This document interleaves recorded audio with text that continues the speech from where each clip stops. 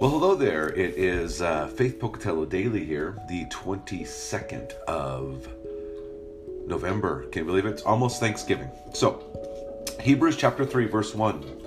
Therefore, holy brothers, you who share in a heavenly calling, consider Jesus, the apostle and high priest of our confession.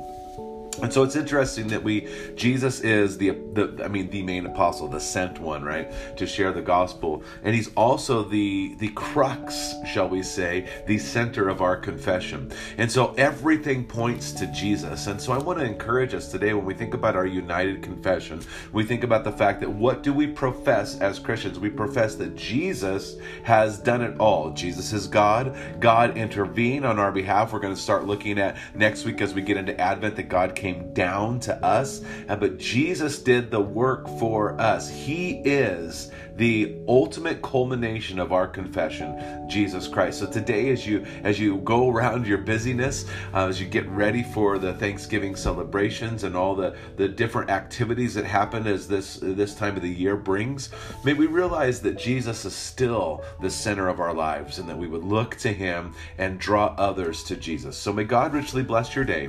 Enjoy Jesus. Go and share life.